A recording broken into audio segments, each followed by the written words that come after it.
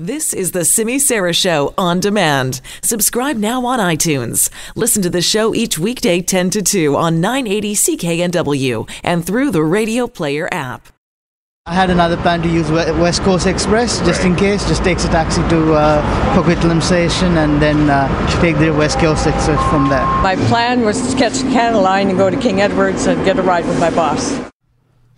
All right, welcome back. Mike Smith in for Simi. Those are the voices of some relieved commuters on the SkyTrain system throughout this morning after 18 hours of nonstop bargaining and 10 minutes before a 5 a.m. strike deadline.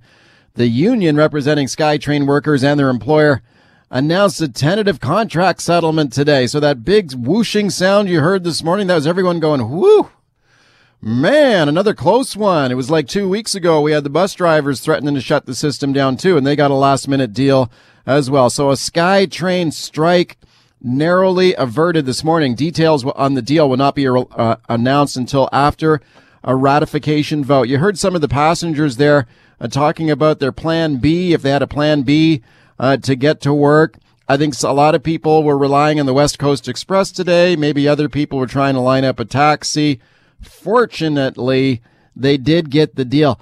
I think one of the things that these strikes or near strikes show is just how important the transit system has become in Metro Vancouver. Just the thought of any part of the system being shut down is just causing people to shudder all through the system. We got an excellent panel here to talk about all this. Gordon Price, he's a fellow at Simon Fraser University Centre for Dialogue. He's a former Vancouver City Councillor. Hiya, Gordon. Thanks for the invitation. Thanks for coming on. Also on the line, Brent Todderan. He's the former chief planner for the city of Vancouver. And I'm very pleased to welcome him back, too. Hi, Brent. Hi, Mike. Hi, Gordon. Hi. Thanks, guys, for coming on. Brent, let me go to you first. I think this shows the importance of the transit system, doesn't it? Like, I remember the last big transit strike way back when, like 18 years ago, and that was brutal enough. But can you imagine if the system had been shut down by either of these possible strikes? It would have been brutal. Well, the massive success of transit in the intervening years has just made it more and more clear that our region really only functions properly on public transit. It's driven by public transit, if you'll forgive that pun. And I think there's a tendency for people to think if I don't take public transit, then public transit doesn't affect me.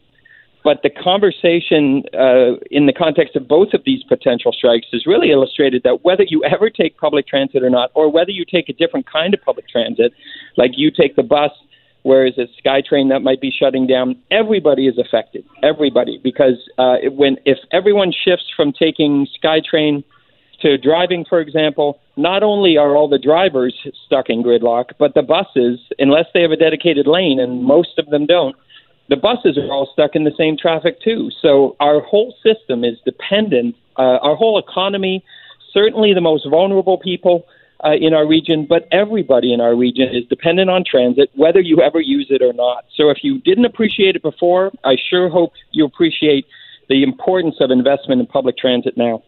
Okay, so when you say that everybody's affected, do you include drivers in there? Particularly drivers, and some people don't like it when I emphasize drivers, but it's kind of important to note that this isn't a transit versus drivers perspective. If you want to drive or if you need to drive, the best thing you could possibly hope for is a successful public transit system, in addition to things like walking and biking too, because if everybody's trying to drive and you feel you need to drive, then all those people are in front of you, and they're keeping you from getting anywhere. It's basic geometry, it's basic math and economics. Not everybody who wants to move in our region can move if everybody's trying to drive. We desperately need ways of getting around that take up less space, less public money, less emissions, better public health, etc. Okay, Gordon Price from SFU, do you agree on the importance of the transit system here? Remember a few years ago how we were bad-mouthing TransLink? We basically gave it a vote of non-confidence in that referendum. It looked pretty bleak. And now, Brent said it, we had this massive success. It is actually kind of boggling, 17% increases.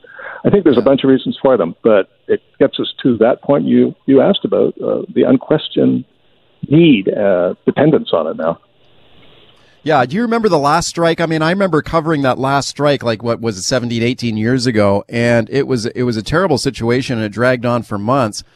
But man, I mean, the city has transformed since then. I mean, the city's much more dependent on transit now, I'd say. Yeah, absolutely. Well, but I did hear from drivers back then that they, in some cases, felt the traffic moved better. Yeah. Because of the absence of the buses. No reason not to believe that. And while I would not wish this, it would have sure been interesting to see how dependent we have become if either the buses or SkyTrain had gone down. My guess is unions did not want to go there. They didn't want to find out the answer to that question. Yeah, I agree. Let me go back to Brent Totter. And Brent, you tweet a lot and you write a lot about smart transit strategies on an urban level and also around parking and land use. Talk to me a little bit about that and some of the parking strategies that you're talking about in land use when it comes to moving around the city. Well, when we talk about transit, often we compare the kind of space you would need to actually move all those people by vehicles, by cars. And ironically, our vehicles are getting bigger and bigger, and that's a problem in and of itself. But how many lanes of traffic? I've heard the estimates that one SkyTrain line replaces somewhere between 20 and 26 lanes of traffic, massive amounts of space that we would never be able to or want to afford to build, and they would devastate neighborhoods as we're building these freeways. But we rarely remember to talk about the parking side of things. Even if everybody could drive during a transit strike or in general, you assume there's a parking space waiting for you. The staggering amount of parking that has cost implications, affordability, climate change, and greenhouse gas implications. It's remarkable when you start to think about all the things you have to design and build and pay for in your region, and the costs and consequences of all of those things, like climate change and public health, when you're accommodating the car. So having alternatives, not just viable alternatives, but attractive alternatives like transit, walking, and biking. And those are all fed by smarter land use, good density, mixed uses that actually allow you to have things nearby or connected well by transit so you're not in low-density sprawl. All of those things are critical to our region getting a lot of attention, not just for great transit, but as a great... Okay, Gordon Price, go ahead. Isn't it amazing to look at the skyline these days, looking east, down the valley, and see these kind of glittering cities that are the station areas? And that's all happened in about the last 10, 15 years. It's a stunning transformation. Right. What do you think all near transit stations, mostly. Yeah, and it's the powerful combination of good transit and good land use. And right. I think we're world leaders on it. Gordon Price, when you take a look at the existing system right now, where do you think we're most lacking, or what do you think should be the top priority for improving the system? Because I think a lot of people out there, if they drive their car, let's say on a daily basis, they might be listening to this thinking like, well, I mean, that sounds wonderful. Give me a transit option. For a lot of people, they don't have a transit option. They have to use their car. But maybe that is an argument for improving the transit system. Your thoughts? Do you have a Compass card? I would if I lived in Vancouver. All right. Is it pretty common? Most people have a Compass card? Sure. Yeah. So that's your entry into this transit system that keeps getting better and better. That plus information. You got an app. Tell when the next bus is coming. You got Google that will tell you how to get from A to B using a variety of modes. All of this has led to more and more of our city organizing itself. And about parking. Look, surface parking is almost gone now in the downtown peninsula, and we're tearing down parking garages. One thing for sure, in thinking about how we've been doing things, is that is definitely not the way we're going to continue. It's happening already. The idea that you'll own your own car and keep it and take all the liability of it when you'll have an option to get latest technology, more service, more choice, basically subscribing to transportation, that's all on its way. Not sure how it's going to happen, how it will work out, but you just know that the current way of doing things is in the midst of changing, and the better transit system is a big reflection of that. Hey, Brent, the city of Vancouver announced last month that they were taking a look at a plan to allow Canadian Forces veterans to park for free on city property. Everybody wants to do right by the veterans. Everybody loves the veterans. We want to support and respect them, of course. But I'm wondering if you think maybe we should give veterans free transit instead. Your thoughts? Well, it's hard to say anything against an idea, kind of a political idea, to do something that's deserved for veterans. Yeah. But if you're connecting it to something like parking and thus actually incenting them to park to drive, which has a lot of costs associated for veterans other than just the parking costs, versus incenting the kind of mobility that we actually know we desperately need to make our region work even better, like transit, walking, and biking. If you're going to do something nice for veterans, do something nice for the region and the functioning and the mobility for everyone. And we have to get away from creating accidental or even deliberate incentives to keep people driving.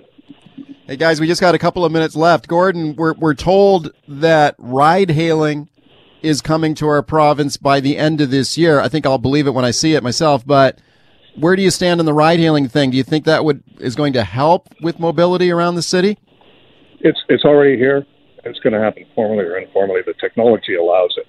I think the next wave is going to be small electric motors and batteries. And, man, we are so not ready for that when you look at what's happening with scooters and other places.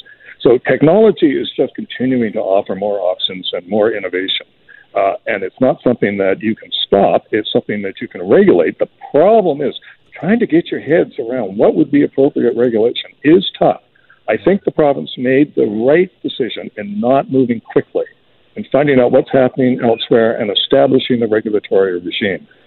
What applies to Uber applies to everyone, and all the new technologies and ways of getting around that are coming down on us. It's going to be a huge challenge and a lot of fun. Okay. Brent, we got 30 seconds. Where do you stand on ride-hailing? Well, I was originally for it because it supports a non-car household. If you have lots of choices that allow you to not feel the need to own a car, then Uber sort of augments the taxi experience. But studies have shown in a number of cities that where ride-hailing has come in, transit ridership has dropped. And I think that's something that's of great concern. Not every region is the same, but that's something that I think that has given everyone pause as this has come forward. Okay, we'll see where it goes from here. Guys, thanks for coming on.